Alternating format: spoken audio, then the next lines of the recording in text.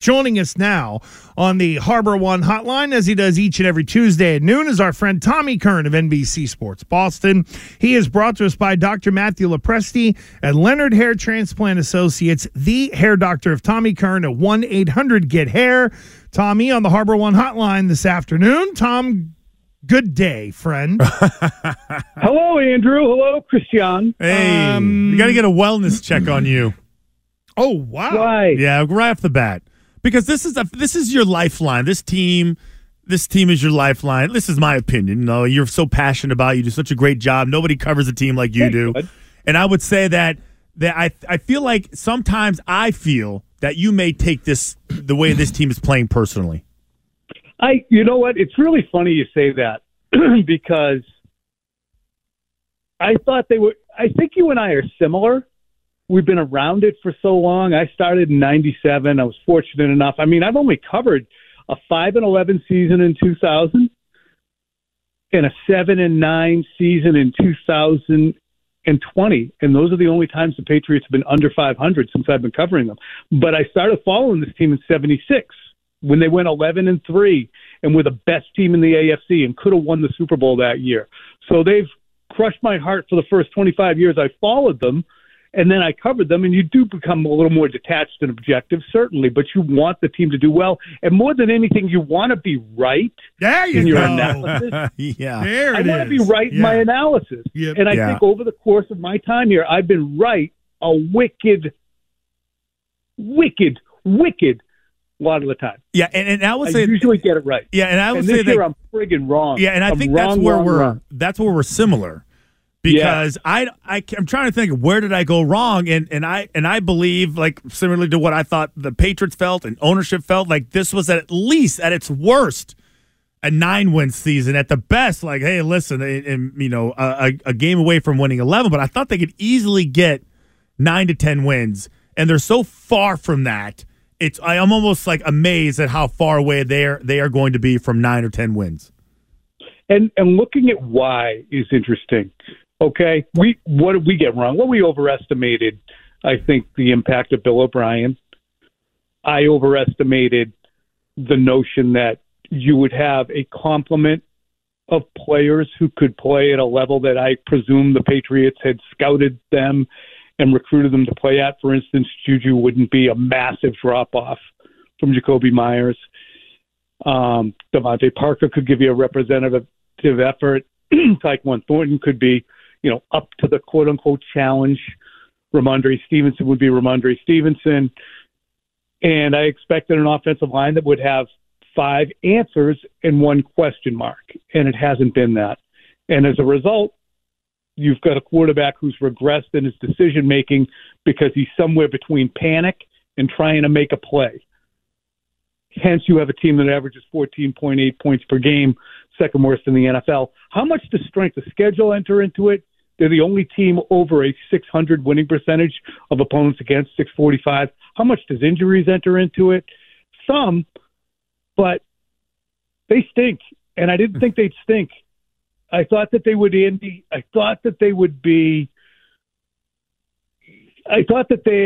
guy you look at and say, well, when he's good, he's going to be this. And I presume they'd all be good.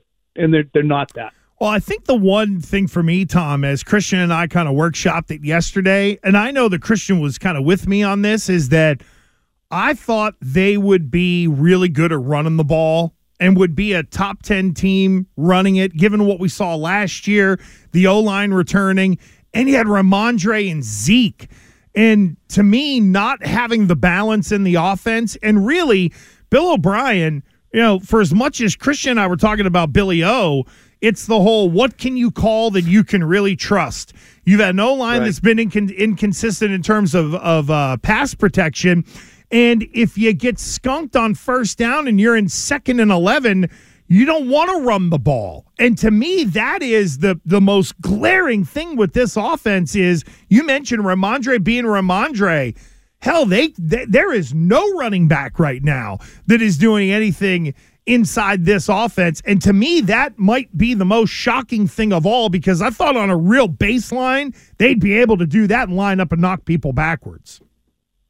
The weird thing, though, is they have in games. No, at moments. I'm not telling you you're wrong. I'm just saying at moments, which is the sucker pin, to use a golf phrase, for all of us, for the Gresh and Faurias, for the Tom Currans, for all of us who go, I think his team might be pretty good.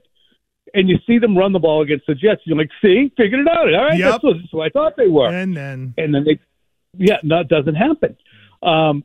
It's weird, too, because they are so poorly equipped to play any style of offense. And I do think one of the under-examined aspects to this offense is they have no third down or sub back. They used to have multiples of those. They used to have Rex Burkhead as a semi-sub back. They would have Sony Michel as their main back. And then they would have James White as their true sub back. They don't have a sub back, so nobody comes available quickly. Ramondre Stevenson might be one of the slowest route runners I've ever seen in my life. The way that he gets out into a pattern is glacial, and you can't have it. He's a good pass receiver, but he's just so slow.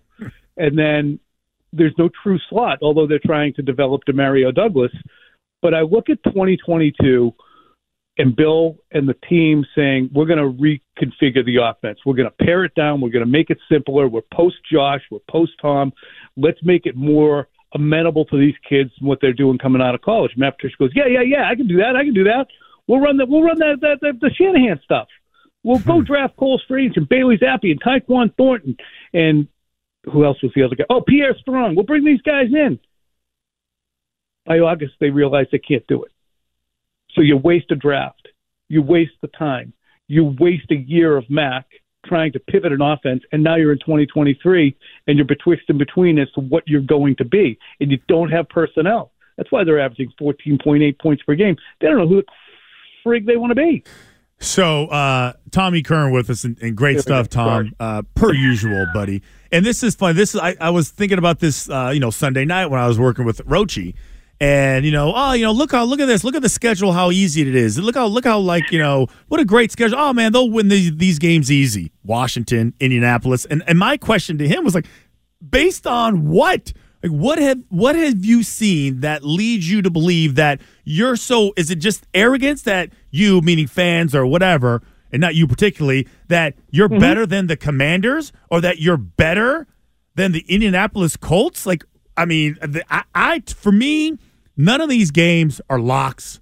They're all challenging in their own right. There's not a team in the league right now that they can just roll in and beat. I'm curious to know if you feel the same way. Yeah, I think we're suckered by the fact that they were so competitive against the Eagles in the opener, and then for a while against the Dolphins. And then I think that we say, well, that wasn't them against the Cowboys and the Saints. That wasn't them. That was a bad day. They were hungover. I mean, what can you do? It's not their fault. But even look at that Jets game, and they're holding on by a fingertip, and they get shredded on a late drive by Zach Wilson to bring the Jets within, a hair's breadth, because at the beginning of the second half, their offense just folded in on itself. So you're right. There are no layups. This is a team that has the 4th overall pick right now. They may well still wind up in the top 5. So the question now becomes, to me, and I'm going to talk about this on Quick Slants tonight, and we're going to talk about it for months going forward.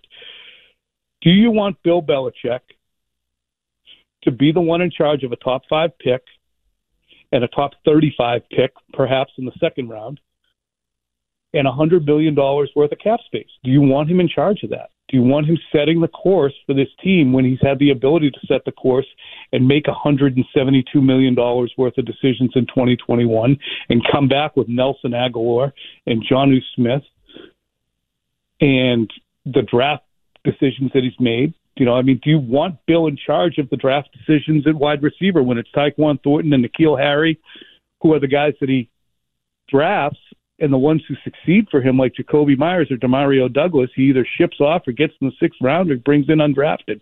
So do you want Bill to continue to make the decisions for your offensive team? I would say no, period. Then you got to let him go. Pretty much. But if that is also the case, then if that's the way you feel, then the whole trade deadline, you're not doing anything. You're not doing anything, then. Right? I think the trade deadline is such a red herring circus. I mean, the Patriots were the only team worth covering for a long time at the trade deadline, whether it's Van Noy or Talib or who are the fellas they got back in 2014, Gresh, the kid from the Giants, Jonathan Casillas. Oh, my God. I forgot about that guy. Good grief. Akeem. He was a nice guy, pass rusher. Akeem Nicks? No, it wasn't him. I got the wrong Akeem. Oh, okay. Akeem Olajuwon. Good field goal blocker. Yeah. Anyway, I understand. Yeah. I understand your point. It's those veteran guys that were going for like 4th, 5th, and 6th rounders versus like Montez Sweat, who just got flipped to the Bears for a 2nd-round pick. Yeah, it's like, who do you want to add? Like, Montez Sweat's a valuable player. Who on the Patriots is like Montez Sweat? Uche isn't. Uche had 1 season of production, and it came over a 4-game period. I like Uche. He's a miscast here, obviously. The team has not used him enough, but he has a unique skill set. He could be a cog, but he's not going to get you a second. No way. Nobody's going to look at 10 games of Josh Uche and say, okay, we'll take 10 games of him for a player that we could get in the 2nd round and have 4 years of control over. That's what teams have to really address when they're looking at the trade deadline. I'm going to give something up here for a player with most likely an expiring contract. So I'm buying 10 games of this player instead of drafting someone in the 2nd round or the 4th round or the 5th round who might have relevance for me for 4 years. So 10 games versus 4 years. That's why the trade deadline, to me, is just shipping problems around the league sometimes. So what do you think about this week before we let you go? Is this one of those weeks where, just like I mentioned earlier, they playing at home, 1 o'clock, need to get to 3 wins? And off that, is there a difference between a Patriot team that wins 3 games and a Patriots team that wins 6 games? Oh, yeah. I mean, it's how does it look? I think that the potential here, like a couple weeks ago, the potential was great for it to be an exciting day. It wasn't likely, but to do what they did, the potential was outstanding. You beat Buffalo. My God, people can be swinging from the rafters. And they were. And it was great. Best win they've had at that stadium since 2018.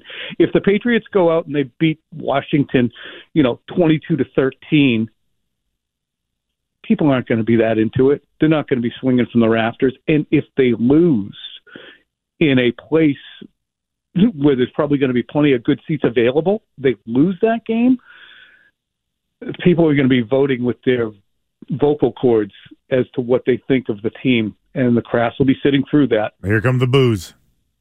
Yep, tough. So it's important that they don't lose. It's not important that they win. Do boos really matter? I mean, really? I think it does. Do you think Robert? Yeah, do you think, I think it does. Do you think Robert has a sad when he goes home No, and says to his new wife, "Oh, they booed us today"? It's a bigger conversation, but I do think they are listening. How do my customers feel about what we've got? That's where he's not sitting there looking at a Twitter poll. How do you like the Patriots today? That's how the customers feel. No, but does he visceral? But does he? And I get all that, but do you think he sits there and goes, "Man, we've only got 20,000 people on the backup season ticket list. If these people bail, my God, we've only got 20,000 in line." I promise you, yes, it is a priority. All of that is a priority. They're running a business, and if they can't get people in the seats to watch the team, that means they're not going to get advertisers to buy in as well. It impacts everything, and all of us have benefited greatly from the success of the team, but economically, things would be changed if this team descends into unwatchability and not being an interesting team. So, they absolutely watch all of it. We'll have to get back into that a little later in the year with our friend Tommy Curran of NBC Sports Boston. Tommy will be with Jones and Mego on Thursday, and of course with us on WEEI Football Sunday. Tommy, thank you, friend. All right, great stuff, guys.